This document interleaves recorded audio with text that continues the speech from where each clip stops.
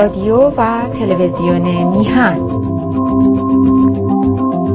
آرشیو برنامه‌های ما روی وبسایت mihan.tv.com.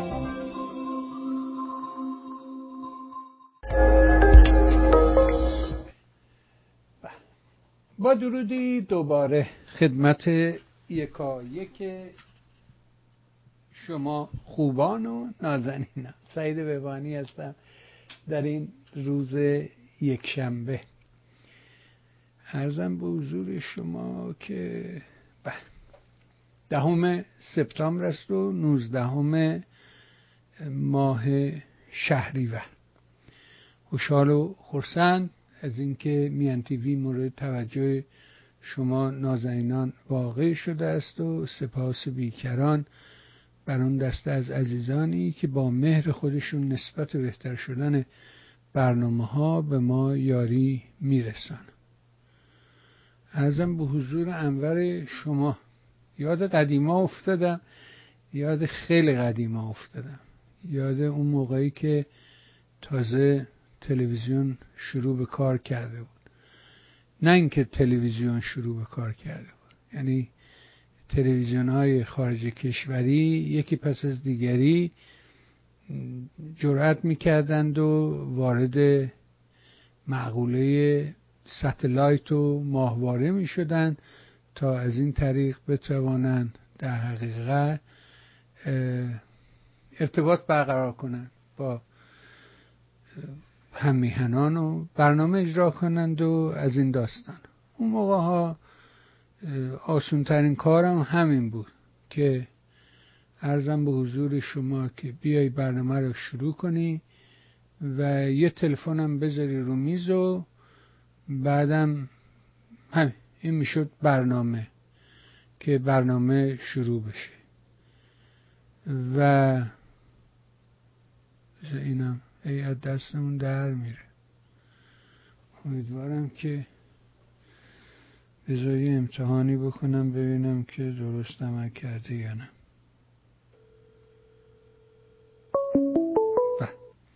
خب درست.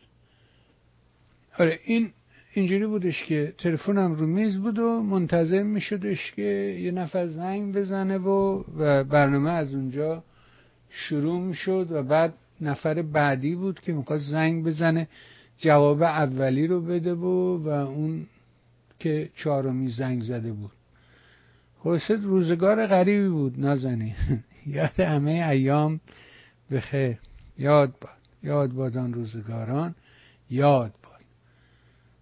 بعد واقعا تو این روزا جا داره که یاد کنیم. من تو برنامه آقای سلیمی هم بهش اشاره کردم، گفتم اگر میرید پای این که این حرکت جنبش اعتراضی رو تو خارج کشور کلید بزنید و راه بندازید و برای حضور رئیس جمهور قاتل این مرتیکه جنایتکار که میخواد به مجمع عمومی سازمان ملل بیاد و بیان سوغاتی بخرن از نیویورک و برگردن، اگه واقعا میخواین اعتراض کنید حتما یاد کنید از نیوشای فرحی. او اولین قربانی این داستان بود. او اولین کسی بودش که وقتی خامنه‌ای جنایتکار به عنوان رئیس جمهور به مجمع عمومی سازمان ملل اومد و همین بساط که الان چند روز دیگه برگزار می شود، نیوشای فرحی اینجا در لس آنجلس در مقابل ساختمون دولت، به قول دوستان ساختمون فدرال بیلدینگ، بیلدینگ خودش یعنی ساختمون، فدرال بیلدینگ ساختمون بیلدینگ که معنی نمیده که. anyway به هر حال بگذاریم، گفتش که از اینا ما زیاد داریم. خودت هم الان گفتی anyway، بی خودی از این حرفا نزن سعید بهبهانی. حواست باشه که مردم ناظر و ناظم خوبی هستن، هم نظم میدن به قضایا، هم با نگاه دقیقشون همه چیز رو میبینن، هیچی پنهان نیست و تو هم زرنگتر از اونا نیستی. خیالت راحت باشی. گفتم نیوشای فرعی خودشو به اعتراض حضور خامنه‌ای در اینجا آتیش زد و چند روزن در بیمارستان بود، منتها شدت جراحات و عفونت و اینها به حد بالایی بودش که دوام نیاورد. بعد نفر بعدی که باید ازش یاد بکنین که او هم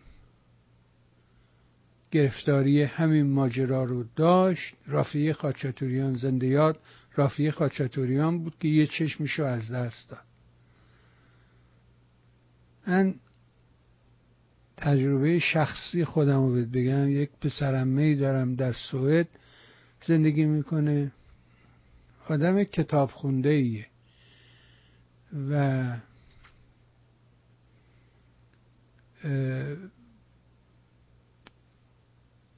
این آدم در حقیقت پدر صفورا و ملودیه، بچه‌هایی که گروه آبجیز رو یادتونه درست کرده بودن و خیلی هم کارهای قشنگی رو تولید کردن. توی 88 در حقیقت خیلی هیت کارشون بود. این نازنین دچار سرطان چشم شد و یه چشم رو از دست داد. یه شبی که تو خیابون با هم دوتایی قدم میزدیم و گپ میزدیم و گذشته رو یه جوری لگدمال میکردیم، به من گفتش که میدونیم وقتی آدم دوتا چشم داره تا اینجا رو میبینه، تا اینجاها رو میتونی ببینی، یه چنین زاویه‌ای، ولی وقتی یه چشم تو از دست میدی دیگه زاویه دیدت نصف میشه بدون که خودت متوجه بشی. میگو من بارها خوردم به دیوار، میخورم با آدما، طول کشید تا اجاست کنه یه چشم زاویهشو که این فاصله نیمتنت رو پیدا بکنی.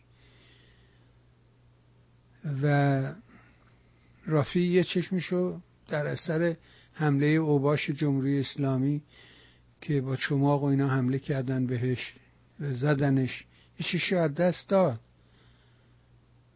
ولی از پای ننشست، قوی اومد ادامه داد. یادش گرامی. گفتم این دوتا رو اگر در هر کجایی در این تظاهرات شرکت میکنید یاد این دوتا باشید، یاد نیوشای فرعی و رافعی خاچاتوریان. حالا خیلی ها هستن، مثلا فرخزاد اسمری، اون اسمری، این اسمری، ولی اینجا جاشه که از این دوتا اسم ببری، از رافعی خاچاتوریان، نیوشای فرعی.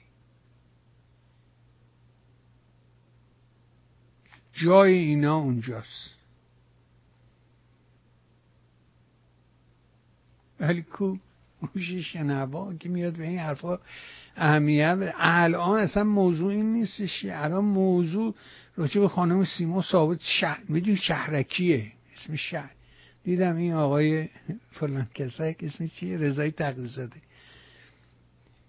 داشت به شهرام این خانم شهرکیه نمیدونم چیه، بعد حالا مثل که عوض کرده فامیلیشو کرده نه ثابت. آقا دست فردا برادر من نکن این کارا رو،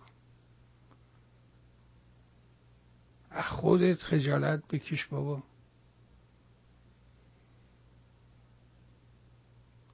که چی مثلا این چیه، مثلا این خیلی نقد ما بزرگیه، مثلا این یه افشاگریه که فامیلی شهرکی بوده.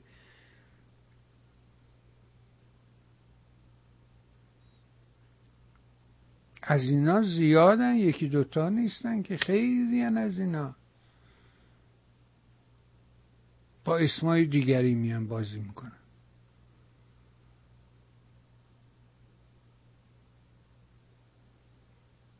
ولی من همیشه به یه چیزی اعتقاد داشتم، اینو همیشه تکرار کردم، که تو میتونی پول یه آدم ازش بگیری، نمیدونم زندگیشو بگیری،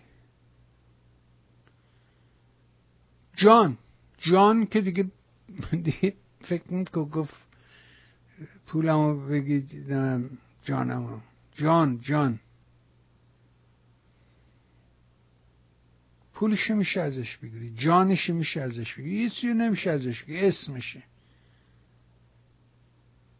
اسم طرف رو نمیشه ازش بگیری.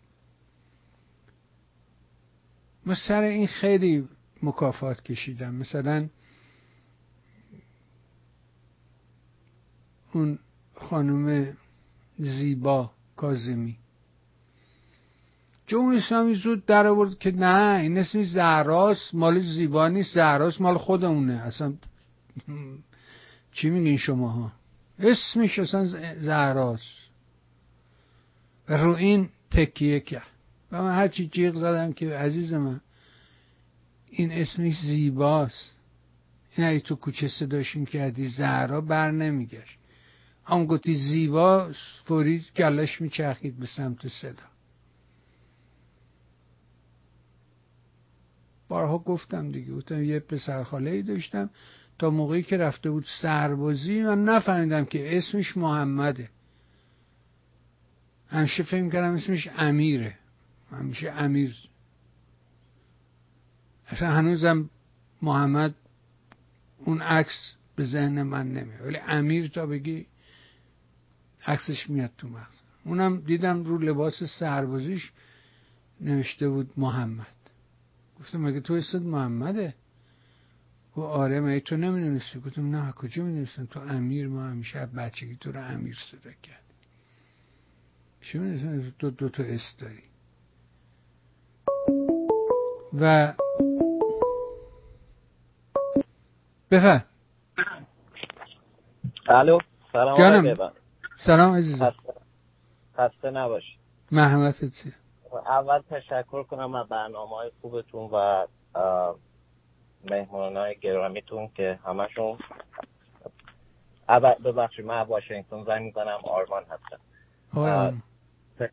تشکر می‌کنم. من اول قبل اینکه صحبتمو بکنم به دوستانی که طرفدار فدرالیسم هستن یا نمیدونم تجدید طلب هستن، دوست دارم برنامه‌های آقای دکتر ضیای صدرالاشرافی واقعا ببینم که راجع به کثرت قومی و هویت ملی ایرانیان صحبت میکنه. میخواستم من نمیدونم، من یک فرد نه سیاست مدار هستم آقای بهبهانی نه چیزی، ولی جامعه کشورم و مسائل صحبت‌هایی که در رسانه‌ها یا تلویزیون‌ها میشه به عنوان یک فرد ایرانی نگاه میکنم. من از اینجا شروع میکنم. میخواستم بدونم شاید بعدا شما بتونید پاسخ بدید چرا افرادی که داخل این رسانه‌ها کار میکنن، چرا تمام غم و غصه‌شون شده دیگه بعد از یک سال ما متوجه شدیم، کارشناسان ما توضیح دادن، از آقای مصداقی، از آقای نور علایی، در نمیدونم برنامه‌های مهستان شما، جاهای دیگه فرق نمی‌کنه، یا در تلویزیون فارسی، این جنبش انقلابی ما در زندگی آزادی به یک رهبری احتیاج داره، به یک آلترناتیو احتیاج داره. ولی چرا این کارمندای رسانه‌های دیگه، میتونم هم اسم ببرم، اینترنشنال، مثال میزنم، بعد از صحبت‌هایی که مثلا الان شما در توییتر قدیم یا اکس جدید نگاه کنیم، بعد از صحبت‌های شاهزاده رضا پهلوی که شعار مثلا ملت کبیری ایرانو پس میگیریم، متاسفانه ما ایرانیان نمیخوایم به حافظه تاریخیمون بریم، این شعار از درون دل مردم ایران، هموطنان بختیاری ما زده شد در تظاهراتی که بر اون کودک نابغه ما کیان تیرفلک، امیدوارم آموزگاران کشورم من همیشه از جنس ماه منیر باشن، این شعار در اونجا زده شد. ولی رسانه‌ها اومدن مثل کسایی که در بی بی سی و اینترنشنال کار کردن، مثل نادر حق دوست، نمیدونم آقای نمیدونم کسانی که مثل تحلیلگر میان مثل عرفان ثابتی، یا نمیدونم خانم حقانی که در اینترنشنال کار میکنن، یا بقیه‌شون اومدن گفتن شاهزاده رضا پهلوی در توییتر هستا، من اینا خودم در نمیان چون من فعالیتام همش در توییتره، اومدن میگن آقا میخوان شعار انقلابو عوض بکنن، میخوان بکنن ما ملت کبیریم ایرانو پس میگیریم. اولا این شعاری که زده میشه انگار افراد متوجه نیستن بابا کشور ما به نابودیه، برای موجودیت ایران خطر دارن این ملایان. چرا متوجه نمیشین؟ چرا اینقدر سنگ میندازین؟ مگه شما ایرانی نیستین؟ مگه شما هموطن من نیستین؟ چی میخواین درست بکنین؟ یا مثلا میبینم خواننده محسن نامجو، نمیم آقای هیچکس، بابا جان مگه شاهزاده رضا پهلوی اصلا حکومتی هست؟ مگه اصلا حکومتی به نام پهلوی هست؟ 45 سال گذشته، مردم درد دارن. من وقتی خودم با خانوادم در ایران تماس میگیرم، آقای بهبهانی همه یه چیز میگن، آرمان نمیدونی امروز فلانیا دستگیر کردن، امروز نون گرون شده، نمیدونم فلان جا چی شده، با دوستم در تهران صحبت میکنم، همون حرفای خانواده منو میزنه، دردشون یکیه. ولی من نمیدونم یه افراد چه کار میکنم. و واقعا هم آقای بهبهانی من متاسفم از کنشگرانی که دقیقه میدونن خیرخواه هستن وارد این بازی ها میشن. مثال میزنم، شما در توییتر فقط بریم سرچ بکنید، اما موقعی که صحبت ها شده، حتی من تعجب میکنم از آقای نیکاهنگ کوثر وارد این بازی شده. بابا هر کسی به اندازه، اگه به آزادی بیان دموکراسی باور داریم، به اندازه کپونمون باید صحبت بکنیم. منی که یه فرد عادی وارد چه بازی شده؟ گفته چی نیکاهنگ؟ وارد بازی یه شعار زن زندگی آزادی با ملت کبیر ایرانو پس میگیریم، وارد این شده. شما در توییتر خودتون برید نگاه کنید، من خودم در نمیارم. من دوستشون دارم، آقای نیکاهنگو واقعا دوست دارم، تلاش کرده، ولی شما حتی مگه وارد این بازی چی میشین؟ آخه اینا کارهای سایبریای جمهوری اسلامی، سایبریای نمیدونم مجاهدین هستن. من حتی خودم در توییتر با آقای نیکاهنگ کوثر پیغام دادم، گفتم من حتی این سوال ازش کردم، گفتم نکنین این کارا نکنین، و من صراحتاً پرسیدم ازشون شما آلترناتیو شما اصلا اعتقاد داری یا نه؟ گفت مثلا به رهبر سیاسی اعتقاد ندارم، تعداد رهبران سیاسی زیاده. من میتونم برای شما ایمیل بفرستم با اسکرین شات، نه که بخوام الان من پشت سر آقای نیکاهنگ بگم یا بقیه دوستان دیگه. الان نگاه کنید، همین آقای مصداقی در برنامه چهارشنبه ما مردم هستیم، این رشته توییتر آقای بهبهانی که ما به قول شما دیگه نمیشه یه حرف اشتباه بزنی، بعد به قول شما یه اینترنت یه دکمه میزنی تمام زندگی طرف کسی که کار سیاسی کرده نشون میده، هم گذشته و حالشو. آقای مصداقی به یه رشته توییتی گفتن اکانت سپید بانو که ما نمیشناسیم، اینا از جنس مردم هستن. یا مثلا یه رشته توییتی هم اومده راجع به آقای زراعتی، آقای مصداقی به درستی اشتراک کردن با جون مردم شما بازی میکنی. آقای باورتون نمیشه آقای بهبهانی، شما شاید نبینید، واقعا هم سرتون شلوغه، ولی ما مردم میبینیم رفته یه اکانت هایی داره هدایت میکنه آقای زراعتی، پوریا زراعتی. آقای چه ژورنالیسته؟ آقا من چطوری میتونم به یه ژورنالیست هموطنم اینطوری اطمینان بکنم؟ هدایت داره میکنه، اصلا اکانت ها رو به قول شما نه هویت داره، عکس نمیدونم ببخشید میمون و اسب و نمیدونم چی داره، نه اسمی داره، نمیدونم فلان داره. خب شما این چه کارایی دارین میکنی؟ انقلاب یک روندی که داره مسیر خودشو میره، شما متوجه نمیشین جمهوری اسلامی دشمن شما نمیدونم خامنه‌ای، علم الهدی، جنتیه، زیبا کلامان، سروش عبدالکریم، خزعلی‌ها هستن که دارن مملکت ما رو نابود میکنن. یا من حتی از اسم میبرم آقای شهرام همایون، شما چطور خزعلی‌ها رو وارد تلویزیون خودتون میکنی که قتل مهسا رو داره انکار میکنه؟ خب من یه هموطن، منی که اصلا زمان شاه رو دیدم، بعد از جنگ به دنیا آمدم، خب چطور میتونم به شما اطمینان بکنم؟ بعد میگن آقای بهبهانی، بعد میگن چرا مردم چرا میگن بایکوت اینترنشنال، چرا نمیدونم به ما میگن شارلاتان، چرا الان شما یه هشتگ عقده پهلوی بزنید ببینید مردم چی میگن. مردم عادی میگن مثل من. آخه شما اگه واقعا دردتون چیه، شما مثلا هفته گذشته گفتیم مثلا اینا روخونی میکنن، میگن بهتر از اینه که اوبر و لیفت بریم کار بکنیم. ولی آقای بهبهانی مگه میشه اخبار دروغ بدیم به مردم؟ خب چه شغلیه برای چند دقیقه؟ والا او اوبر و لیفت والا خوبه، بری کار کنی بهتره که پشت سر 100 تا حرف در بیاد.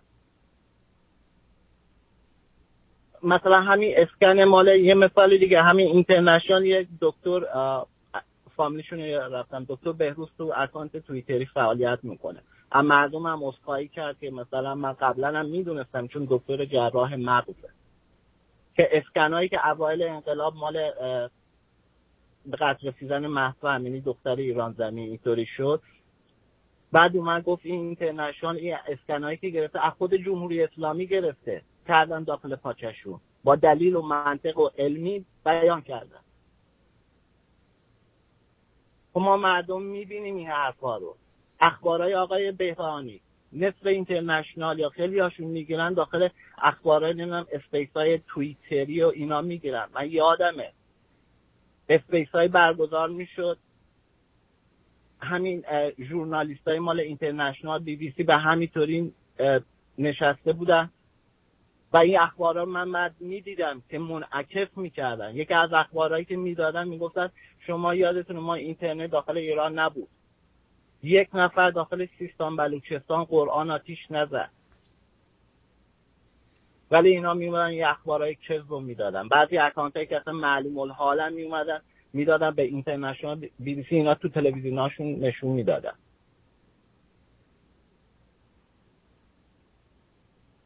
و چرا این کارا رو میکنی؟ بعد به ما هم وقتی هم که اگه ما مردم عادی هم باشیم بهشون چیزی بگیم بلاک میکنن، سری میگن نه با قول آقای مصداقی تو سرسلطنتی، تو نمیدونم فلانی. حالا اگه سرسلطنت هم باشم عشق می‌ورزم، پادشاهیم عشقیم، چپیم عشقیم. خب شماها چی هستین؟ اول موضعتون رو مشخص بکنید ببینیم چی دارین میگین شما. یه روز داخل برنامه‌تون میاریم فلان شخص سیاسی رو تهدید به ترور میکنه. و بعد من آقای بهبهانی سوالم شما چطوری میتونم به این رسانه‌ها اطمینان بکنم؟ مگه اخبار ایران چیه؟ فقر، گرسنگی، خشک شدن، نابودی محیط زیستمونه، دستگیری جوانانمونه، مغز خوردن جوانانمون توسط این ملایان خامنه‌ای فلان فلان شده است.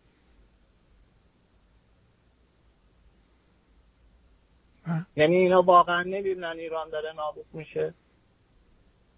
مخصوصا این بحثای نمیدونم حاشیه‌ای نمیدونم شعارا، مخصوصا الان داخل سالگرد مهسا امینی هست، بحث آلترناتیو الان افتاده. مردم بعد یک سال، خدا پدر آقای مصداقی بیامرزه که اون موقع تو جنبش اصل بود که میگفت مشکل آلترناتیو داریم، سال‌هاست مشکل آلترناتیو داریم. شما که نمیان اینا رو بیان بکنید. الان تو اوج مردم بعد یک سال از متوجه شدن، شما چرا به یه شخصی گیر میدید؟ ممنون. مثلا شاید ممنونم. لطف کردید. قربان دارم. بسیار خوب. در دل زیاده ولی بالاخره اینم 11 دقیقه صحبت کردی. مرسی. ممنونش. عرضم به حضورت که حالا دیگه من دارم حرفات درسته، هیچ حرف اشتباهی نمیزنی. اونم که من هفته پیش گفتم که این کارو میکنه توضیح دادم که در ادامش که شهرت، همه آدمام شهرت رو دوست دارن، مشهور میشی، معروف میشی، تو خیابون کوچه بازار میبینن میگن ایونه، اینو دوست داره. به خاطر اینه بخشش دنبال این میره که بالاخره چهرش تو تلویزیون پخش میشه دیگه، خوشحال میشه. همین الان دارم میگم دیگه، همین این که صحبت کردی ضمن تایید فرمایشات شما، الان همین داستان خانم چی بود، ثابت، سیما ثابت، خب یه ویدیو هم ازش بیرون اومده، یه سری مطالب هم که خواهرش نمیدونم مدیر کل نمیدونم چی شهرک چابهار فلانه، از این چیزا هم اومده بیرون. بعد اینکه تو اون ویدیو میگه که من نمیدونم مثل اون استادای دانشگاه یعنی اونجایی که مرجعش هست غلطه.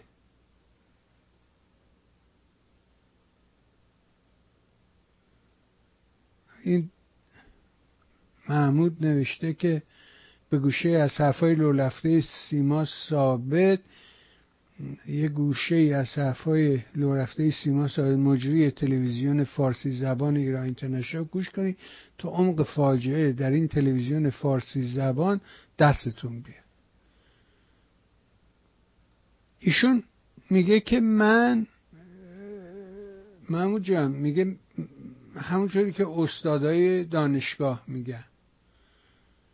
ببین اون یاری که استاد دانشگاه، اولا استاد دانشگاه نیست شماره 1،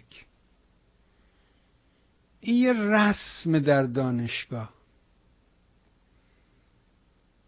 من همیشه گفتم من بچه دانشگاه تهرانم، یعنی هم پدرم هم مادرم هر دو از کارمندای قدیمی دانشگاه بودن. پدر من تنها آدمی بوده به عنوان کادر غیر علمی، چون دانشگاه 2 بخش داره، کادر علمی داره، کادر علمی آموزشی داره، کادر اداری داره. کادر علمی آموزشی مثل استادا و نمیدونم استادیار و دانشیار و این حرفا، اینا خب میرن سمپوزیسیون، میرن کنفرانس های مختلف، سفر خارج کشور زیاد انجام دادن. پدر من به عنوان کارمند بخش اداری بیشترین تعداد مسافرت خارج کشور تو پرونده کاریش داره. به مناسبت شغلی که داشته و مسئول نمیدونم اولین متخصص نمیدونم تهیه میکروفیلم بوده از رو کتابای خطی. الان بزرگترین گنجینه خطی فارسی توی کتابخونه مرکزی دانشگاه تهران که از اون دوره کوتاهی که دکتر اقبال شد رئیس دانشگاه کلید خورد، شروع کردن. بعد آقای دکتر مشکات یه دوره رئیس کتابخونه بود. بعد از دکتر مشکات که رفت، ایرج افشار، دکتر ایرج افشار فرزند آقای محمود افشار که یه آدم خیری بود، ثروتش رو در اختیار دانشگاه قرار داد، زمینای زیادی رو به دانشگاه اهدا کرد. اینجا هم در آمریکا هم رسمه، در اروپا هم رسمه.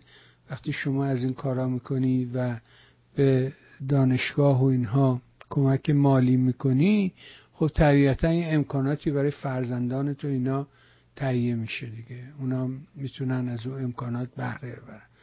ایرج افشار به مناسبت در حقیقت کارهایی که پدرش به دانشگاه، خدماتی که پدرش به دانشگاه کرده بود و املاکی رو به دانشگاه اعطا کرده بود، اون پست کتابخونه مرکزی رو بهش دادن. تو دورانی هم که تو کتابخونه مرکزی بود حقا خوب کار کردن و این کتابخونه مرکزی دانشگاه اول زیر زمین دانشکده علوم بود و 2 طبقه میرفتی پایین میرسی به اینجا. بعد یه طبقه دیگه، یعنی 3 طبقه که میرفتی زیر زمین، یه طبقه که میرفتی پایین یه چند تا آزمایشگاه بود که من یادمه که توش نمیدونم پرنده و میمون و سوسک و موش و اینا رو نگهداری میکردن. اسمش یادم رفته، آزمایشگاه دکتر من فاطمی یه چی اسمی داشت. و درشم از پشت دانشکده علوم بود. حرفم همینه که بگم که بعد آقای ایرج افشار اومد و این کتابخونه رو یک ساختمون عظیمی بودجه تهیه کردن، فلان کردن، یه ساختمون بزرگی رو در روبروی مسجد در پشت بالای زمین فوتبال که همین جایی که بعدن رفتن کردنش نماز جمعه و اینا، چون اونجا زمین فوتبال بود و در اونجا یک ساختمون چند طبقه ساختن خیلی شیک با اسلوب نو و مدرن و اینها، که یه سیستمی تهویه‌ای درست کردن که بتونن این کتاب ها رو درست مثل موزه بتونن این کتاب های خطی که وجود داره اونجا نگهداری بکنن که رطوبتش اینقدر باشه، درجه هواش اینقدر باشه، نمیدونم اینطور باشه اونطور باشه. و بعد خود ایرج افشار به همراه آقای محمد تقی دانشپژوه 2 نفری رفتن این برانور کتابای مردم رو خریدن، یه سری خوباشو یواشکی برای خودش برمیداشت، بقیه هم اهدا میکردن، یعنی با پول دانشگاه میخریدن میآوردن میدادن به کتابخونه. و کار خوبی بود دیگه، حالا نداره چندش هم برای خودش وحشه، بالاخره اون کتابا میمونه. و چون که این کتابا رو از جاهای عجیب و غریب بده، مثلا فرض کنید که تعریف میکرد که یه بار در اصفهان رفته بودن دنبال یه کتابداری، یه کتابخونه‌ای، بعد میخواد بره کفشش پاره میشه، کفشش خراب میشه و میره به کفاشی و به کفاشه میگه که این پاشنه کفش من خرابه. بعد یه نگاه میکنه میبینه یارو یه تیکه مقوای چی اوورد و این متوجه میشه و میبینه که این جلد مینیاتور کتابه. از این مرسه اینا چیه؟ من میگه که نمیدونم، اینا بابا یه مش آشغال مال بابزرگ ما بوده، همجوری به درد نمیخوره که کتابای قدیم کهنه به آشغال. من اینجوری چیزاشو مقوایش خوبه میکنم تو کفش استفاده میزنم، اینا او آقا اینجا میلیون ها دلار کتاب این پشت آشغالی این بابای موش میخوره، سوس توشه و اینا به یه گنجینه میرسن. یعنی با این زحمت و مرارت بالاخره اینا کار شده، تهیه شده و یک کتابخونه. حالا حرفم این بود که توی دانشگاه در همین اروپا، آمریکا، دکتر نوری علام یه بار برای من گفت آقا یه رسمه، هر کی تو دانشگاه یه جوری توی اون بخش آموزشی، حالا فرض کن که مسئول آزمایشگاه است،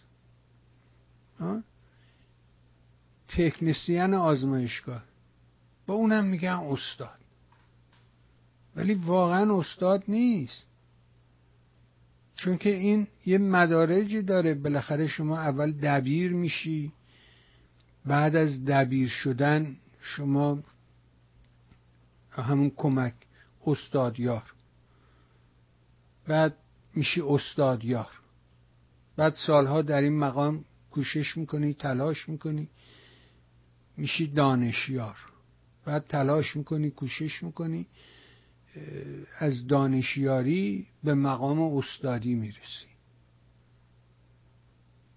تا رسیدن به کرسی استادی خیلی بابا بر راه بری.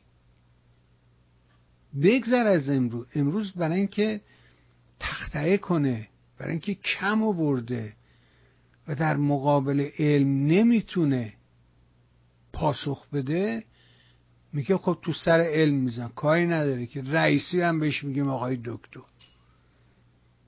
سعید حدادیان میکنیم استاد دکتر و بره تو دانشکده ادبیات. دانشکده ادبیات چون که جزء علوم انسان، ما 2 تا بخش داریم دیگه، یکی ساینس، یکی هیومنیتی. در بخش ساینس یکی هم بخش مدیکاله، پزشکی، ساینس، که در ساینس شما همه رشته ها رو داری، بیولوژی، نمیدونم شیمی، فیزیک، ریاضیات، این اون این، که وقتی هم اینجا به شما مثلا لیسانس میدن، به شما بچلر ساینس میدن. ولی اگر در هیومنیتی، در علوم انسانی درس خونده باشی، مثل ادبیات، تاریخ، جغرافیا، بخشی از روانشناسی، حتی اینها، هنر، سینما، تئاتر، نقاشی، همه اینا توی آرت قرار میگیره. به شما BA میدن به جای BS. اون میشه بچلر آف ساینس، لیسانست میشه بچلر آف ساینس، یعنی شما در علوم، در حقیقت در علوم درس خوندی. ولی اگه BA بگیری، بچلر آف آرت بشی، یعنی در علوم انسانی درس خوندی. و بنابراین دانشگاه تهران وقتی که درست شد، 2-3 تا دانشکده اول درست شدن. یکی از مهمترین دانشکده هایی که درست کردن دانشکده ادبیات. و تو دانشکده ادبیات شما فکر کن مثلا چه اساتیدی بودن: لطفعلی صورتگر، سعید نفیسی، ذبیح الله صفا، سید حسین نصر. حالا شما از نظر سیاسی نمیدونم میگه این یارو مسلمونه فلانه، ولی آدم باسوادیه بابا. حالا مسلمونه باش، ولی آدم باسواده. یه آدمایی خیلی هن از اینها. بعد فرض کنید که در بخش جغرافیا اساتید برجسته‌ای تو اون دانشکده درس دادن، دکتر فاتح، نمیدونم کی. این برای اینکه اونو خودش نمیتونه به اون حد برسه، میگه خب کاری نداره، اونو میارمش پایین. همه چیز رو تعریف و تغییر، همه تعاریف و اینا به نفع خودشون عوض کردن. سعید عدادیان میره دانشکده ادبیات، اصلا نمیشه تو خیال همین رو تصور کرد. اصلا تصورش سخته، ولی کرده دیگه، میکنه، کاری نداره که.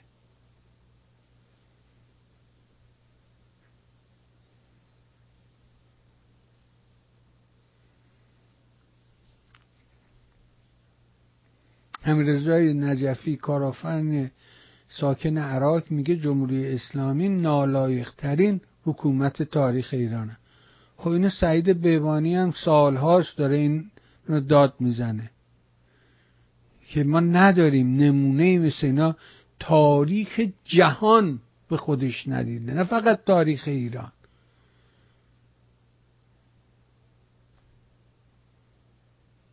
تاریخ جهان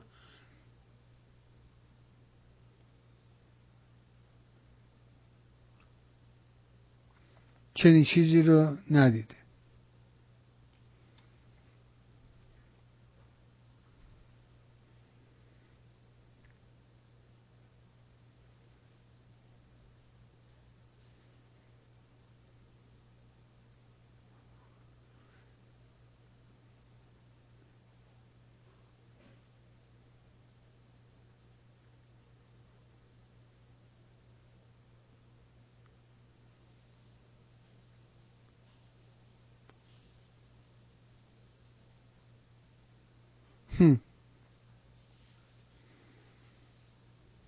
آقای لیمونادی برام نوشته که نگران نباش، شرایط برای همه همینطوره و آقای زکایی مجله جوانان مجبور شده که به خاطر نبودن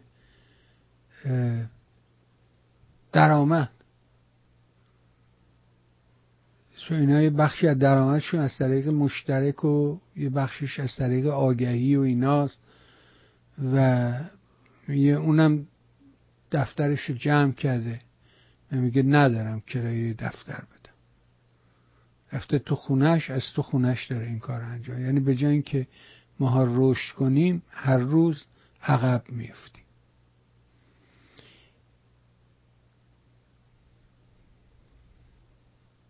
بذار اینو با هم ببینیم، بد نیست. ببینیم اینو با هم دیگه. رفیقم بیژن مرتضوی یه پیامی گذاشته، بذار با هم ببینیم. خب نمیذاره، میخواد زنگ بزن. بله یه لحظه اجازه بدیم من صدای شما رو بزنم روه. بفرم. سلام، من 3 هفته زحمت بهتون ندادم، سعید هستم. حالا بعد از 3 هفته حالا یه کوچولو زحمت منم قبول کنید. بفرمایید آقای سعید، خوشحال شدیم شما زنگ زدید. من خیلی صحبتا شد، من داشتم از قبل گوش میکردم برنامه برنامه قبلی رو. بعد اونجا آقای دانشور صحبت میکرد، من مطلب یادداشت کرده بودم اینا. بعد صحبت آهنگایی که گذاشتی و بعد برنامه‌ای که گذاشتی و داروش همایون و پور احمد و پزشکپور زمان شاه و نیو رافیق خاچاتوریان. حالا همه رو نمیخواد، یه تیکه اون بحث سکولار دموکراسی رو به خودشون بنویس، با خودشون کلکل کن. همین اینجا نمیخوام صحبت کنم، اینو اگه خیلی بخوام همت کنم به خودشون میگم. و اون صحبت که خودم میخواستم بکنم اینی که یه نتیجه گیری کنیم. 1 هفته مونده به سالگرد جنبش مهسا، که اصلا چه اتفاقی افتاد تو این یک ساله که چی شد که من الان تو خبرها هست که 75% خانم‌ها کشف حجاب کردن. حالا من با دوستی صحبت میکردم، یه خود معتقد بود، میگم نه 50%. گفتم شما قبول کن 50%، ما حرفی نداریم که. ولی چی شد که اینطوری شد؟ یه روال داشت.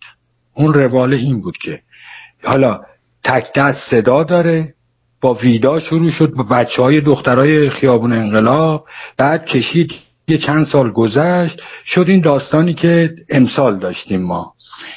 اولش با درگیری لفظی بود، با بازداشت بود، محاکمه بود، ممنوع کار سلبریتی ها رو کردن، ممنوع تصویر کردن، زندان کردن، درگیری فیزیکی بود، پخش فیلم بود، همه اینا بود. ولی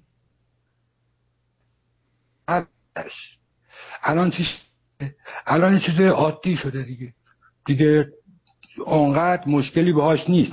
صحبتشو میکنن ولی مشکلی نیست، یعنی سر جاش نشست این کشف حجاب. این که الان از ایران برای من اومده بود، به من دقیق گفت در شمال شهر تهران از هر 10 تا آدمی که رد میشه 7شون از 10 تا بانویی که عبور میکنه 7شون حجاب ندارن. میگفت در اصفهان این یه چیزی مثلا حدود 35%. و من گفتم که اصفهان درست. گفت آره اصفهان. و یادم افتاد که اصفهان قبل از اینکه وارد شهر بشی، هم که از شاهینشهر رد میشدی، تابلوهای شهید شروع میشد دو طرف جاده، درسته، تا به خود شهر برسی و همه جا شهید و از این جنازه کشی بود. گفت اونجا بین 35 تا 40% حجاب نداره. حالا این از داستان حجاب. بعد بفهم. خب بعد چطور شد که اینطوری شد؟ اینی که آدمایی که بی حجاب، خانم‌هایی که بی حجاب بودن، استیلا پیدا کردن به تمام خیابونا. کاریش نمیتونستن بکنن. اینه که در قبالش تنها کاری که تونستن بکنن، هم اینا رو میگم یه نتیجه گیری بکنم که از این 1 سال اصلا چی شد که این اتفاق افتاد، چه جوری شد، حالا ما باید بعدش چی کار بکنیم. این که خانوما استیلا پیدا کردن به تمام کوچه ها و خیابون ها به صورت کشف حجاب. حالا تو شمال شهر تهران به قول شما از هر 10 تا خانم 7 تا، تو جنوب شهر از هر 10 تا خانم 5 تا، آقا 4 تا. اصلا دعوا نداریم که سر اینکه، ولی یه فرهنگیه که غالب شده و کاریش نمیتونن بکنن. چرا؟ دلیل تو همه کوچه پس کوچه ها هست این داستان. من الان بخوام بگم، من همین امشب صحبت میکردم با تهران، یه خانوم 60 ساله‌ای که شوهرش هم آدم نسبتا مسلمان سنت میگفتش من دیگه من میخوام کشف حجاب بکنم. گفتم شوهرش مشکل نداره باهاش؟ گفت نه، اونم پشت سر خانومشه، همون قشر خاکستری است که قبلا صحبت میکردیم که پشت سر خانوم وای میستن. حالا این استیلا بر خیابون ها باعث شده که چیکار کنن اینا اومدن حجاببان درست کردن براش. حجاببان بر اساس پارکبانه. پارکبان یعنی چی؟ همون نگهبان، ماشین به پای خودمون، ماشین به پای قدیم تهران. من یاد تهرانی باید صحبت کنم، اینجوری نمیشه. همون ماشین به پا دیگه، شیشه پاک کن، شیشه پاک کن میشه، عملاً میشه حجاب به پا. اینو داشته باشیم تا اینجا. حالا میریم، حالا بعدیشو میگم. حالا ما میخوایم بریم، الان رسیده به سر سال، میخوایم یه سالگرد جنبشه، میخوایم بریم تو سال دوم. حالا به قول شما میگم مثلا 25 شهریور. نه، چه نیازه 25 شهریور باشه؟ مگه بعد 25 شهریور رفت تو خیابون؟ نه. بچهای تهران ایران خیلی باهوشن، هیچ کسی نمیره همچون روزی بره تظاهرات بکنه. ماکسیموم اینه که برن سر پشتواناشون، سر پنجرهاشون یه دادی بزنن. چرا؟ اینا همهشون میان 25 شهریور تو خیابون. بذار بیان 26 من بیان، 27 من بیان، 28 تا 30 من بیان، تا مدرسه ها باز شه. بذار اونا تو خیابون ولگردیشونو بکنن، بیان خسته میکنن خودشونو، بیان بکنن. مردم هم سر پشتوانه دادشونو میزنن، کاری نداره که. مونتا این که جنبش بعدش ادامه پیدا میکنه، خب بله پیدا میکنه، بذار اونا خسته بشن، بعد نوبت مردم. اینه که همین داستانی که میگن که حتما بعد 25 باشه، نه خیر، قرار نیست حتما 25 باشه که دانشگاه باز شه، استارت کار بخوره، بچه مدرسه یا برن سر مدرسه، اون وقت معلوم میشه کی چند مرد حلاجه. این یک. بعد نتیجه گیری که میخوام بکنم اینه که ما سال بعدم اگه بخوایم یه فعالیتی بکنیم، یه حرکتی بکنیم، باید کف خیابون رو گرفت. کف خیابونو بگیری، اینا مجبور میشن این بار پارکبانشون و حجاببانشون رو ببرن در دم ادارات دولتی بگذارن. عین همین کاری که الان کردن، منتها کف خیابونو باید گرفت. من قبلا زیاد صحبت کردم در مورد این زمینه، همون داستان محلات، مشاغل، اینی که هر کی تو محله خودش باشه، بی خود بیرون نیاین، بی خود خودتون رو اذیت نکنین، بی خود کشته ندین، بی خود درگیر نشین. چه نیازی به درگیریه؟ خیابونا رو بگیری، خیابونا رو، کوچه پس کوچه ها رو گرفتی، مجبورن اینا برن تو ادارات دولتی، برن دم مترو، برن دم بانک‌ها، برن دم بسیج، برن دم مسجد، برن دم چه میدونم دفتر ریاست جمهوری، من نمیدونم دم رادیو تلویزیون صدا سیما وایسن. اون وقتشه. من تقریبا همه حرفمو گفتم، یکیش مونده، اونم بگم.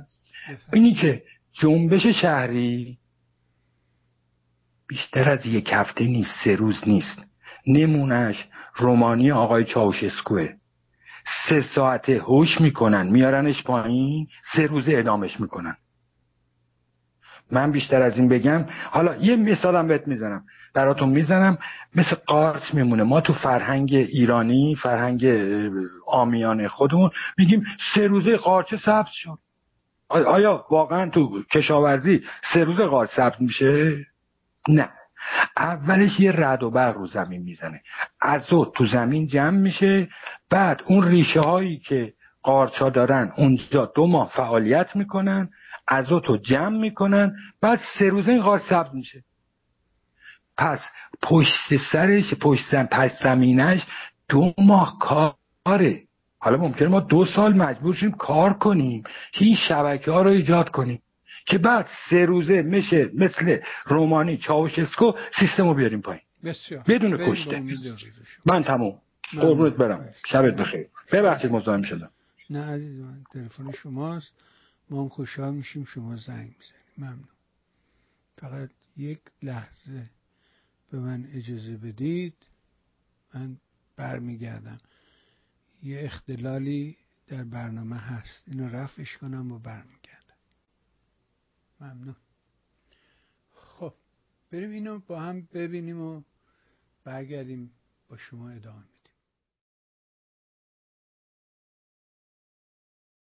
من طبق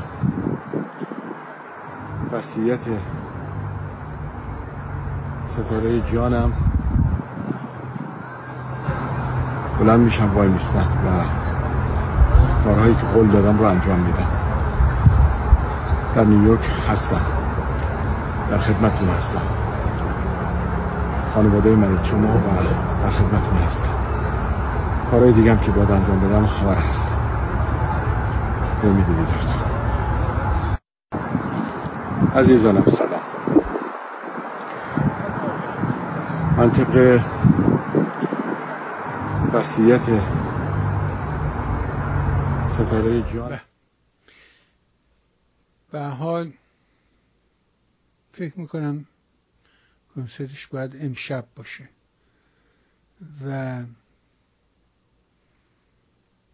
اگه میتونید توی این برنامه شرکت کنید و به این رفیق ما یاری برسونید. ابراهیم نوشته که یعنی توان برگزاری مسابقه فوتبال را هم دیگه از دست دادیم. ایرنا خبر داده که مهدی تاج مذاکراتی برای برگزاری دربی تهران در ورزشگاه لوسیل قطر با رئیس فدراسیون فوتبال این کشور انجام داده. مسئله چیست؟ نبود سیستم VAR در ایران.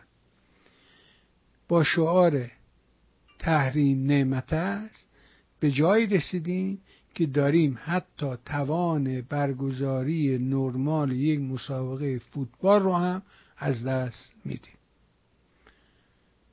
یعنی باور کن دیروز اینجا این نوه ما میره فوتبال بازی میکنه، این دختر 15-16 ساله، و دیروز رفتم مسابقه شون رو تماشا کردم.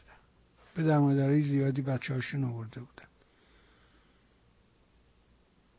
و امروز هم ادامه داره. حدود 7-8 تا زمین فوتبال بود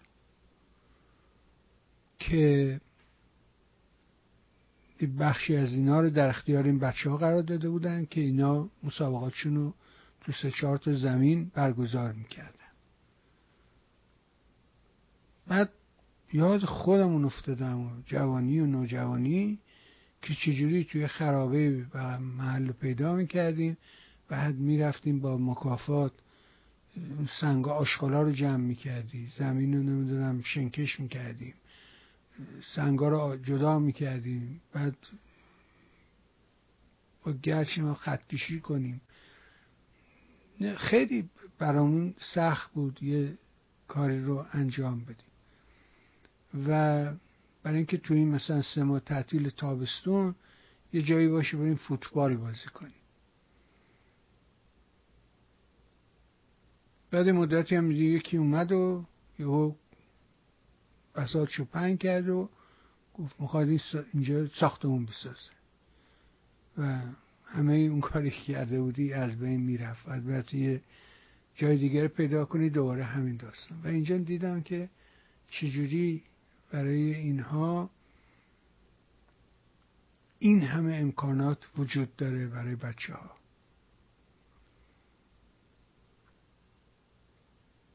و چرا ما نمیتونیم فراهم کنیم؟ مشکل ما کجاست؟ بعد یه ویدیویی رو قبل از برنامه حتما دیدید، دنبال کردید، امیدوارم دیده باش، که براتون پخش کردم و اون هم در حقیقت محمد باهری بود. دکتر باهری روایت 17 شهریور رو داشت تعریف میکرد. هنوزم ببین این داستانی که برات میگم تاریخ، جغرافیا اهمیت داره. ما هنوز یه روایت دقیق از این 57 نداریم. هنوزم میگه چی؟ میگه کیا بودن؟ فلسطینیا بودن، اومدن رفتن از دیوار بالا، 17 شهریور فلسطینیا درست کردن، فلان درست کردن.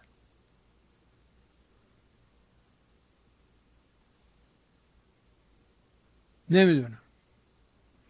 یا تو همین ویدیو شروع میکنه علیه قطبی حرف زدن که رضا قطبی اینطوری کرد، رضا قطبی اینطوری کرد، رضا قطبی انقلاب کرد،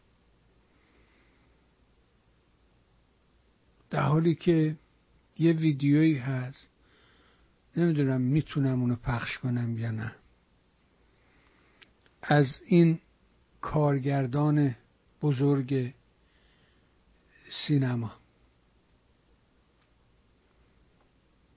که نمیتونم پخش کنم، مطمئنم این دردسر میشه.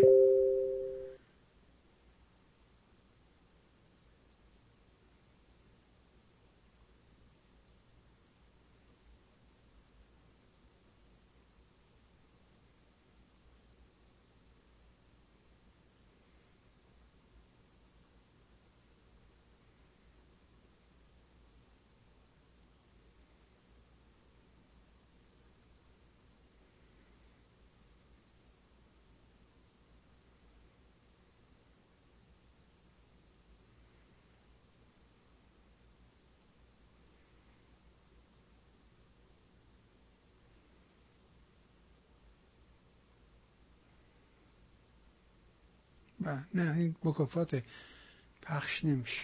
اینجا بذار ببینم.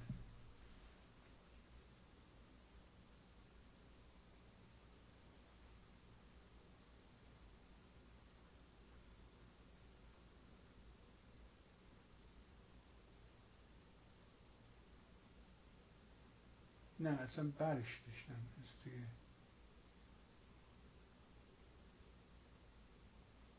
از توی اینستاگرام اینو برداشتم.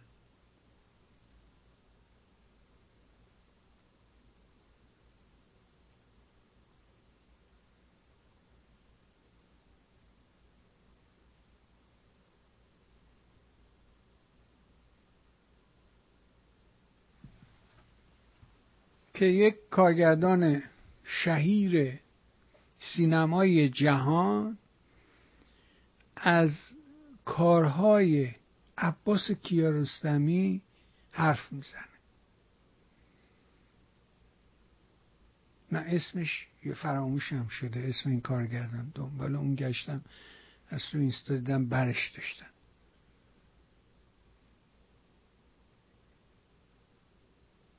کیارستمی، نمیدونم اون دیگری، اینا همه محصول همین یه شخصیتی به نام رضای قطبی هستن و مدیریت دقیقش بر تلویزیون، بر سازمان رادیو تلویزیون ایران، بودجه‌ای که در اختیار کانون پرورش فکری قرار داده بود. ما اصلا نمونه این رو در هیچ جای جهان نداریم. یه چیزی مثل کانون پرورشی اصلا در دنیا نمونه نداره، مثل این نیست.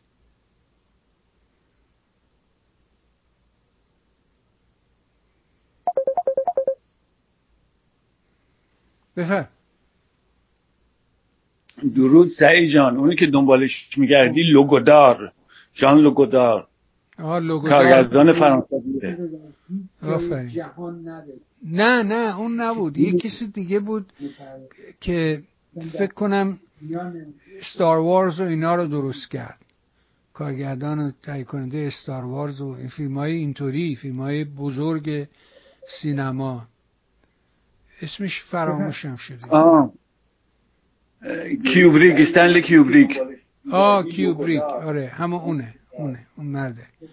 اون راجب کیارستمی داره میگه، تو اینستاگرام الان برش داشتن، میگه که این چه فکر داشت و سینما رو چجوری نگاه میکرد و یکی فیلماشو، اسم ویدیوش هم بود مروری بر آثار کیارستمی از زبان کوبریک، و این تعریف میکرد که کیارستمی، ولی میخوام بگم که کیارستمی محصول مدیریت رضای قطبی، اینا محصول اون دورن. سینمای ایران در اون دوره است که شکوفا میشه، وگرنه قبلش که داره با فیلم هندی کورس گذاشته، فردین و فیلم آبگوشتیه، اونجاست که یه تحولی ایجاد میشه. سینمای آزاد بصیر نصیبی، اونجاست که سینمای ایران میتره که به یه جای جهت میکنه و میرسه.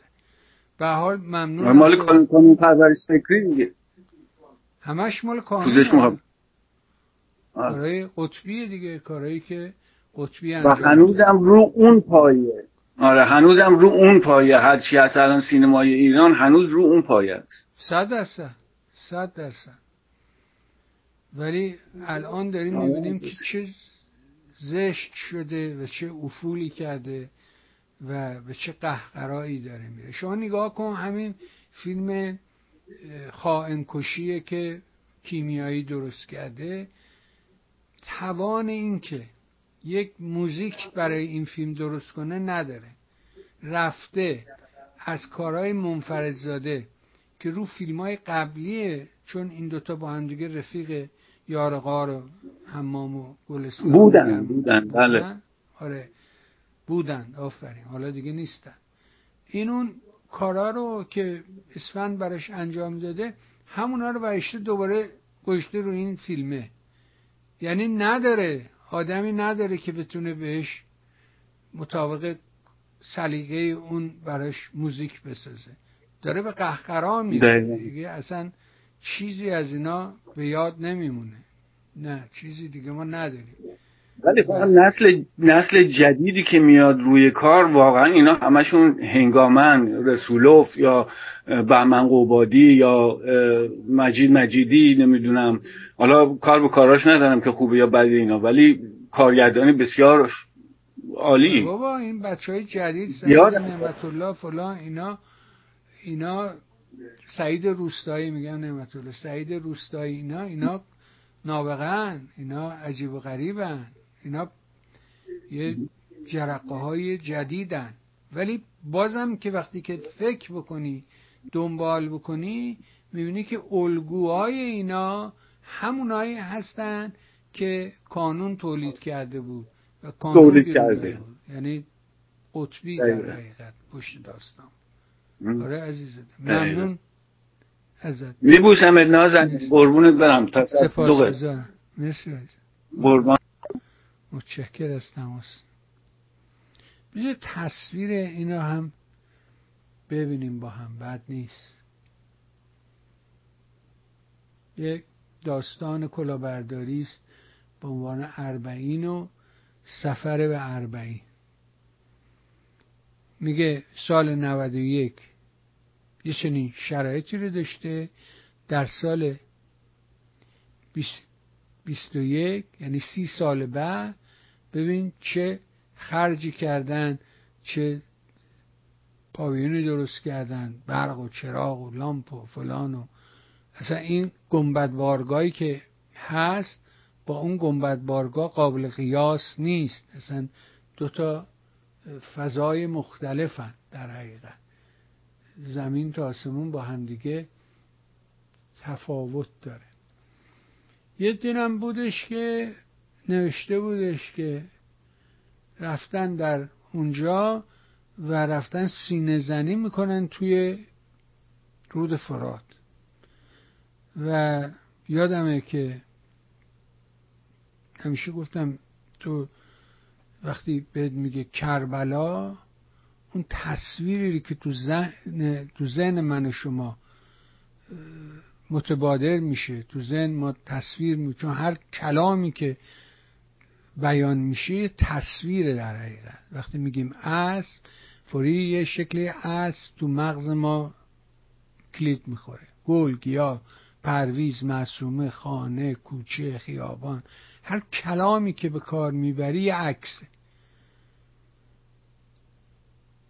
کربلا یه جایی تو خیال میکنی که صحرای نواداست، ددولیه، هیچ چی دیگه توش نیست، در حالی که خودش داره میگه رفت پشت خیمه آب برداره و اینا یه کلاهبرداری درست کردن و که رفتن تو آب فرات.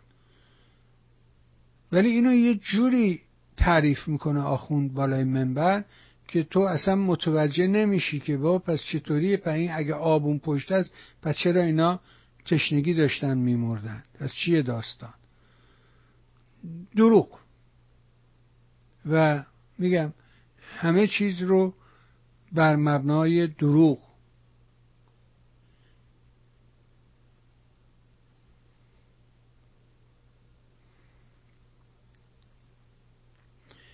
میگه چند روستایی بی ادعا سال گذشته پیش بینی کردن قیمت گوشت به کیلویی 500,000 تومان میرسد. به خدا اگر این عده آدم روستایی بی ادعا به جای خامنه‌ای و رئیسی مملکت رو اداره میکردن، وضع ایران به مراتب بهتر از این شرایط بود.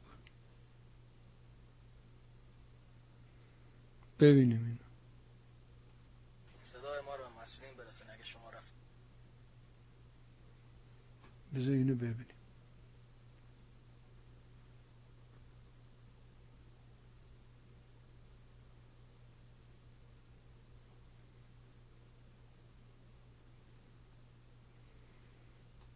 صدای ما رو به مسئولین برسون اگه شما رفتین دستون بهش رسید تا 1 سال دیگه منتظر گوشت کیلویی 500,000 تومان باشیم. نه اونا مدام عمو اگر امروز به دامدار نرسن. بله تا 1 سال دیگه منتظر گوشت کیلویی 500,000 تومان باشیم.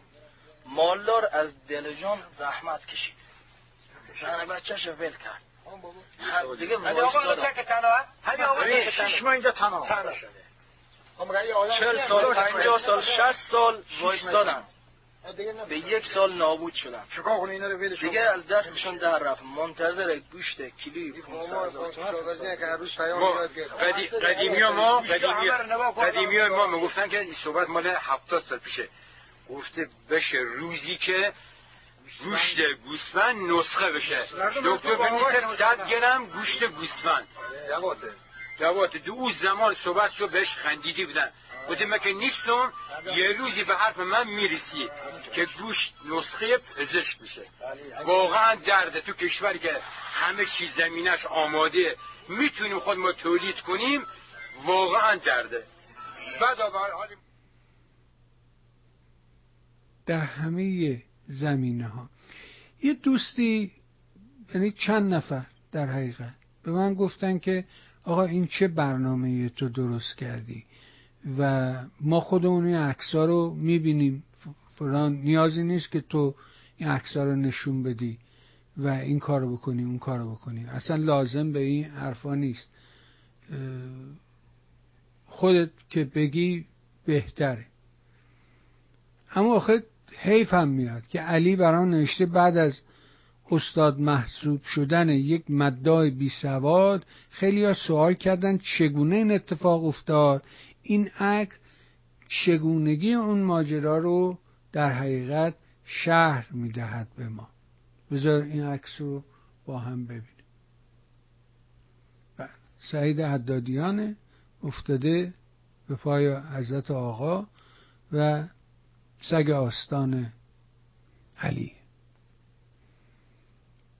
یعنی یه آدم بیسوادی، یه آدم جاه طلبی، شما وقتی زندگی این رو برای ما تعریف میکنن که این از کجا شروع کرد، چگونه شروع کرد، چرا اینطوری شد، چطور شد که این به این مقامات رسید رو دنبال میکنیم، میفهمیم که چرا، واقعا چرا.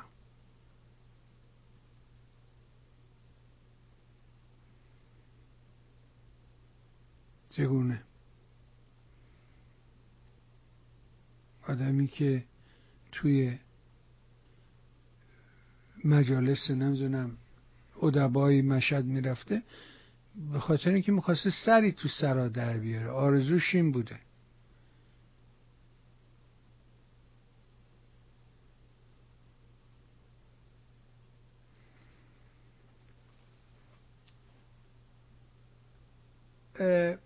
راجب همین که گفتیم اول صحبت کردیم راجب مهسا و انقلابی که در پیش است در حقیقت، و اینکه اینو درست کنم،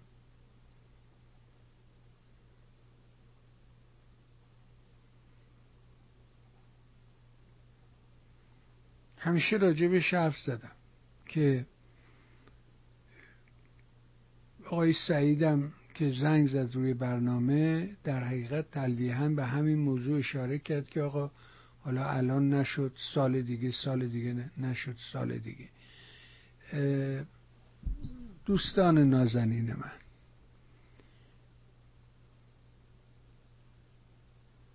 اینکه خوبه که ما یه تحرکاتی داشته باشیم، ولی ای کاش که ما یه تاریخ مدون داشتیم، ای کاش که به تاریخ علاقمند بودیم، ای کاش که رسانه‌های ما مثل همه رسانه‌های کشورهای آزاد می اومدن و تعریف میکردن برای ما. مثلا کنفدراسیون دانشجویان که این چی بود، چگونه شکل گرفت، چگونه تشکیل شد، نقاط قوتش کجا بود، نقاط ضعفش، پراکنده داریم این حرفا را، ولی منسجم مدون یه مرجعی باشه رجوع کنی بهش، بری که اینجاست، بریم میخونیم ببینیم چی بود و نداریم. به همین دلیل هر کی از چی دلش میخواد میاد میگه. من روز دوشنبه قبل از برنامه آقای دکتر ایجادی داشتم باهاش حرف میزدم و صحبت میکردیم و همون گفتم خاطرات نشخوار میکردیم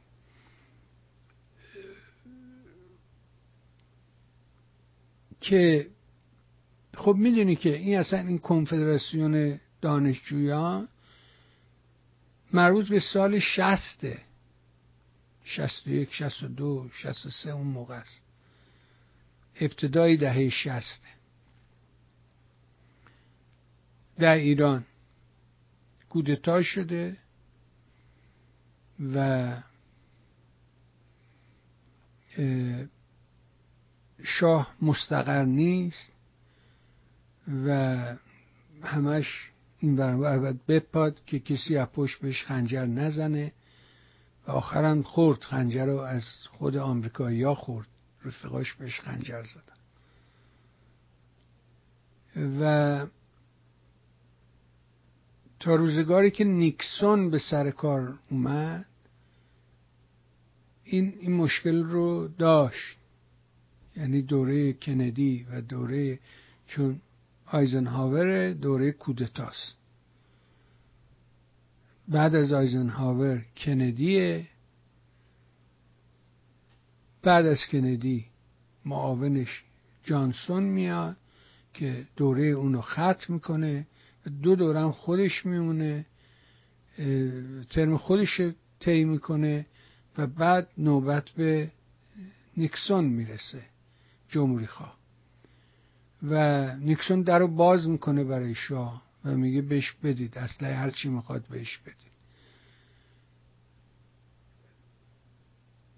حتی در اون دوره که کیسینجر مغز متفکر سیاست آمریکا بوده و طرح‌های بزرگی رو اجرا میکنه، در مورد اسرائیل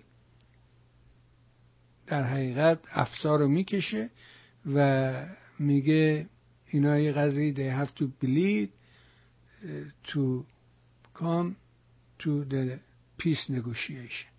میگه Jews must believe، یه همچی جمله داره که اینا یه قدری باید خون بدن تا وادارشن بیان پای مذاکرات صلح. اسرائیلی‌ها حاضر نبودن و همین در 73 اون اتفاق افتاد و اون جنگ یوم کیپوره که الان 50 سال ازش میگذره. تو برنامه جمعه با آقای آلبرت هم قدری راجبش کوتاه حرف زدیم، قرار شدش که این هفته راجبش بیشتر مفصل‌تر حرف بزنیم که صحرای سینا رو مصری‌ها پس گرفتن، بلندی‌های جولان یا گولان رو هم سوریا پس گرفتن. ما تو اوج جنگ سردیم و اینا دارن آزمایشگاه نمیدونم نظامی میکنن و منطقه رو کردن آزمایشگاه. جنگ ویتنام تموم شده، ما وارد یه جنگ دیگه باید بشیم. بهترینش خاورمیانه است، اینا رو بزنیم نابود کنیم بهتره، به این زردا کاری نداشته باشیم، به این نژاد زرد کاری نداشته باشیم. برای اینکه آمریکایی‌ها در اونجا 2 تا شکست بزرگ خوردن، یکی در کره یکی در ویتنام، هر دو هم فرار کردن رفتن. هم در کره به چینی‌ها باختن، در ویتنام هم به چینی‌ها دوباره و روسا باختن. بنابراین بهترین رو دیدن که در خاورمیانه فعال بشن. داستان ایران داستان غم انگیزیه. بفرمایید.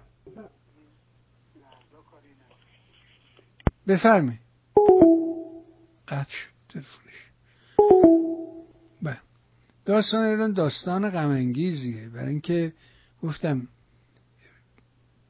کودتا شده در ایران، شاه مستقر نیست، نگران وضعیت، بعد داستان انقلاب سفید رو شروع میکنه، بعد داستان 42 خمینی و ترور منصور و در حقیقت اسلامیستا و اینها رو داره.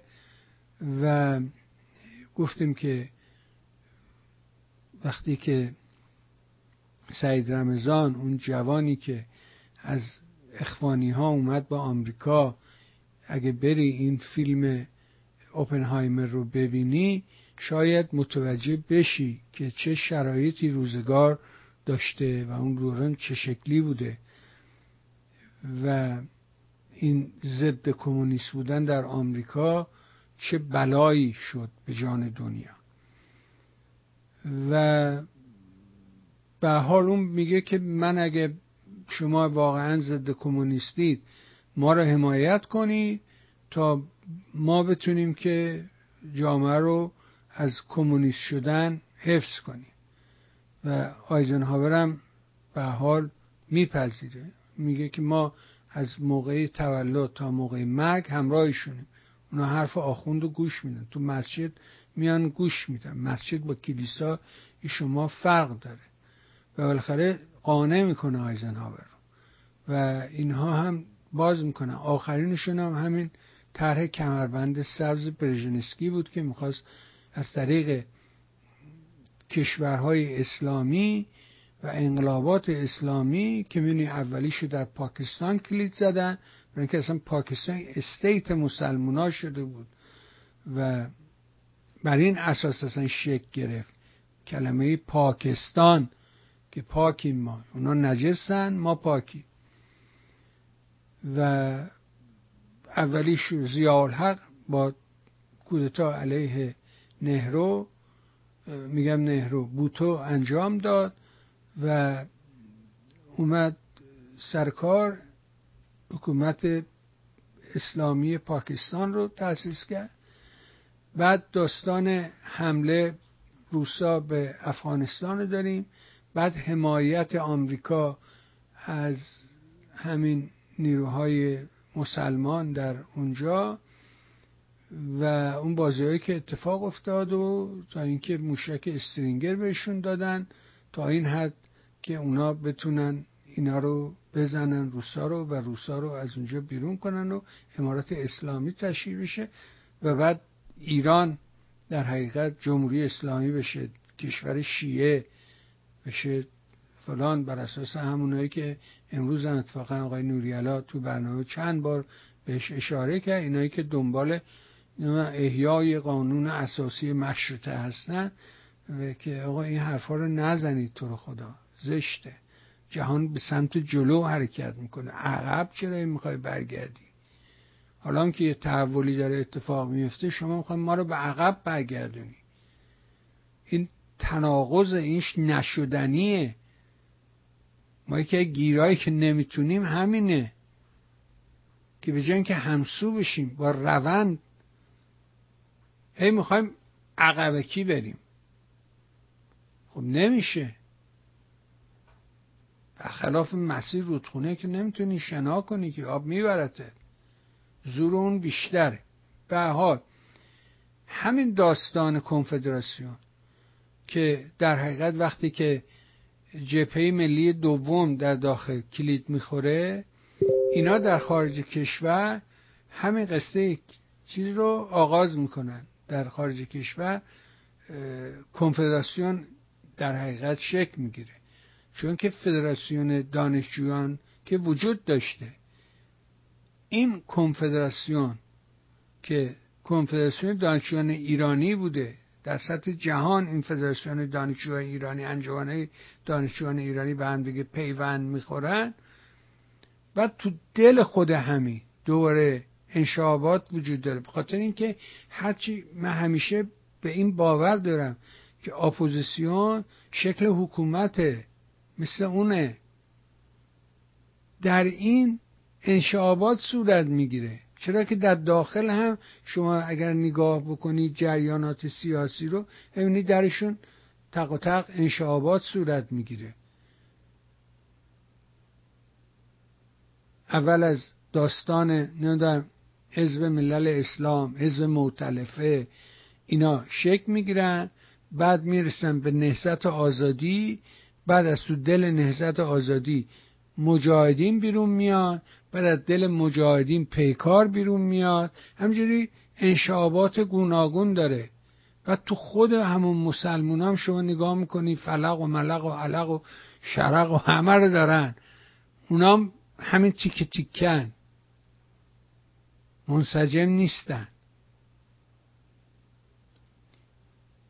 تو این خارج کشور کنفدراسیون تا همون سال 53 54 که میگم شاه مستقر شد و دیگه حکران بلافصل شد و شروع کرد به اینکه یه حزب داریم و اگه نمیخوایم برین و فلان و اینا، ساواک مسلط شد بر اوضاع و تمام این سازمان های سیاسی رو یکی رو دستگیر کردند و زندان کردند و سرانشون رو به توبه وادار کردند. در خارج کشور هم کنفدراسیون تعطیل شد، خبری دیگه نبود تا 77 78 وقتی که در ایران ساواک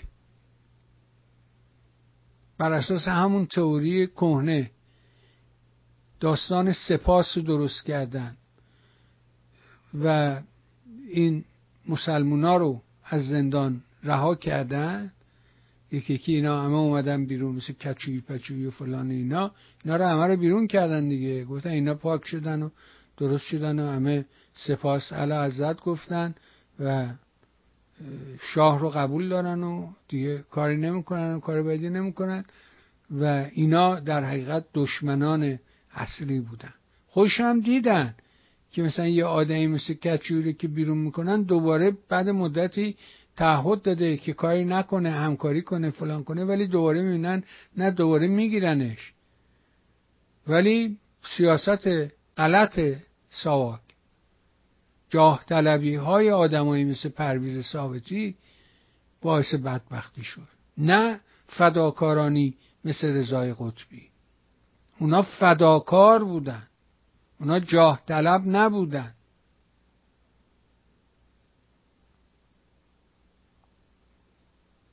ما تاریخمون رو درست بلد نیستیم که هنوز بیایم بگیم 17 شهریور من فلسطینیا بودن، نمیدونم ما نبودیم اونا بودن. دروغ بگیم به مردم.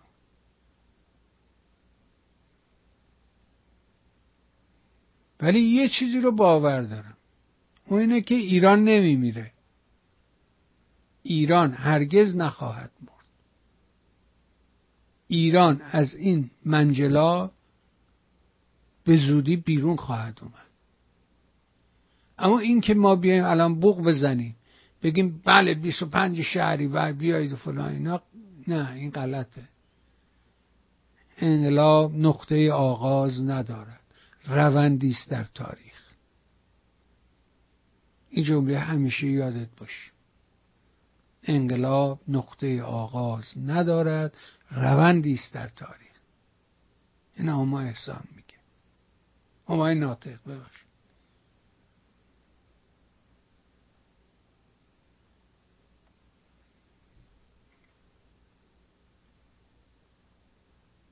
حالا شما بیاین بگی. ولی آدمایی که بعدن اومدن گفتن آقا ما گند زدیم، ما اشتباه کردیم، ولی آیا اونوریان میان بگن؟ اومدن بگن؟ آقای تقی‌زاده اومده بگه؟ نه. هنوز مشکلش چیه؟ که اسم خانم ثابت نیست، شهرکی.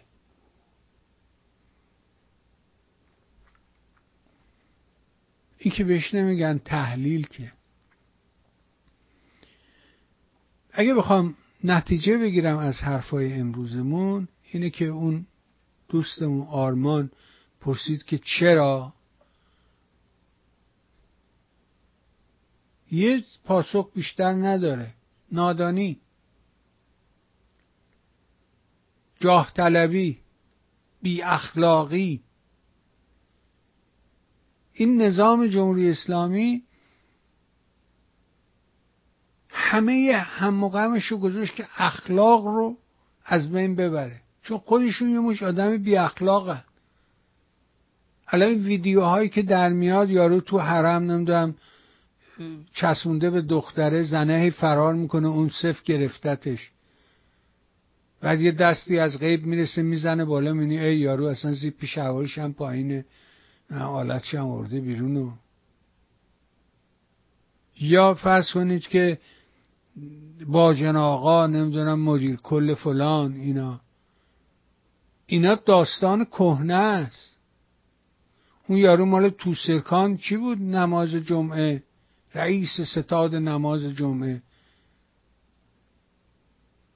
کارمندش به خاطر اینکه زن خوشگلی داشت کارمنده رو فرستاده بود مأموریت که بره با زنه یارو بخوابه.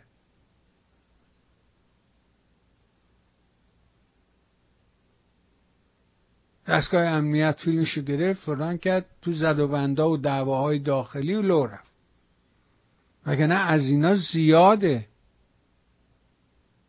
ولی گول ما نباید بخوریم، گول رادیو گیلانو نخور. اینا کاشف حقیقت نیستن، اینا بلندگوهایی هستن که در اختیار وزارت اطلاعاتن. میس اینفورمیشنی که آلبرت راجبش حرف میزنه. یه قصه دیگه هم که قصه کهنه قدیمیه، قصه 80-20. 80 تا به من فوش بده، 20 تا به دشمنم فوش بده.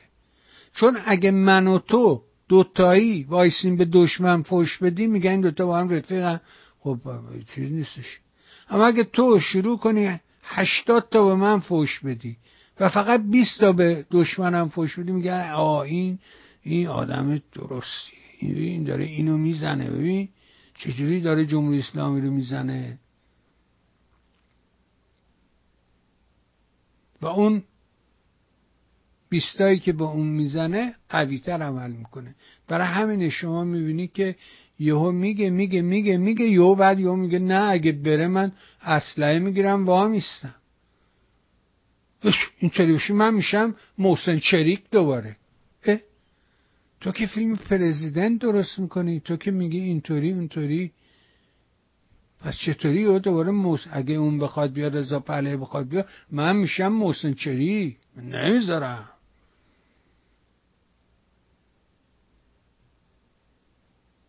یا اون یکی میگه بله اینجور ولی اگه اینجور میسنه خیلی بعده ها، وقت ایران میشه سوریه، ایران میشه لیبی، ایران میشه همونه که گنجی میگه. اون میگه آقای بیژن عبدالکریمی. چرا؟ واسه اینکه اینا بلندگو هن، واسه اینکه اینا ضبط صوتن، به خاطر اینکه اینا علم نداره. اونش که تو کلشه حافظه است، مثل ضبط صوته. یه چیزی رو ضبط کردن پخش میکنه، از خودش چیزی نداره بگه.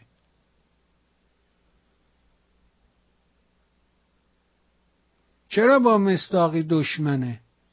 برای اینکه مصداقی فکر ذهن فعال داره، در جا میتونه تحلیل کنه، مسئله رو تجزیه و تحلیل کنه و جوابشو به تو بده. اما یه آدمی که فقط محفوظات با معلومات خیلی فرق داره. کلمه معلوم یعنی برش علم داره، عالم، آگاهه. محفوظات که تا 1864 چنان که در شکل مقابل صفحه 72 می‌بینی، این که علم اسمش نیستش که.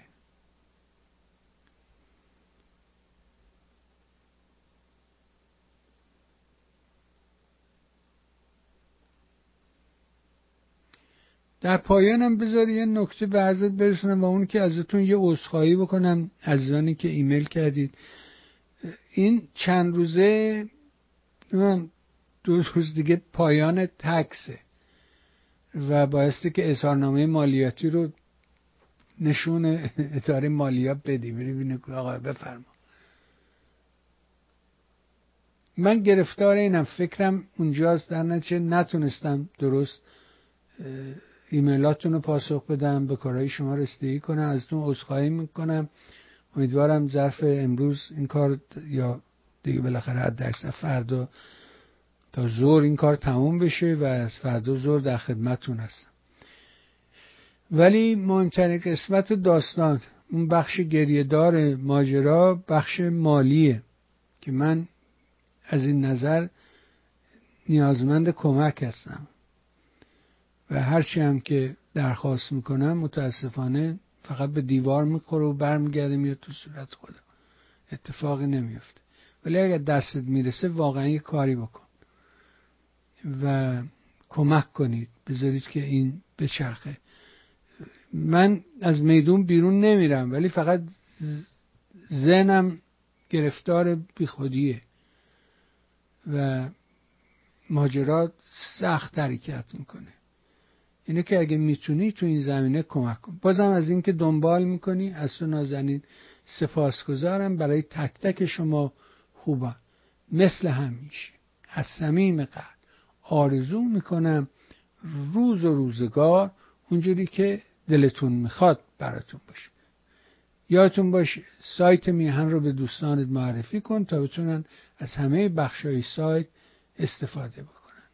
ویدیوهای برنامه‌های ویژه که ویدیوهای غیر مرتبط با تلویزیونه میتونید ببینید و مقالات رو دنبال کنید، یادداشت‌های روزانه، آرشیو گذشته رو برید یه شخمی بزنید، دوباره ببینید، کمک کنید.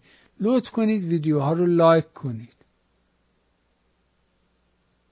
من نمیدونم اینایی که دیسلایک میکنن چی گیرش میاد، مثلا چی میشه، مثلا فقط ضرر به ما میزنی، همین. ارزش کار ما رو کم میکنی. یعنی چیزی رو تغییر نمیدی. اگه ویدیو رو میبینی لایک کن. بازم ممنون. مرسی. راجع به فیلمم بپرسم. آخری این روزای جمعه که فیلم سینمایی، این هفته فیلم هاری رو گذاشتیم، از علی هم ممنونیم که این فیلم رو فرستاد. نظرتون رو بگید، اگر علاقه دارید ندارید یه ایمیل کنید بگید، راجع به فیلمم برام توضیح بدید. بازم ازت ممنون. مرسی.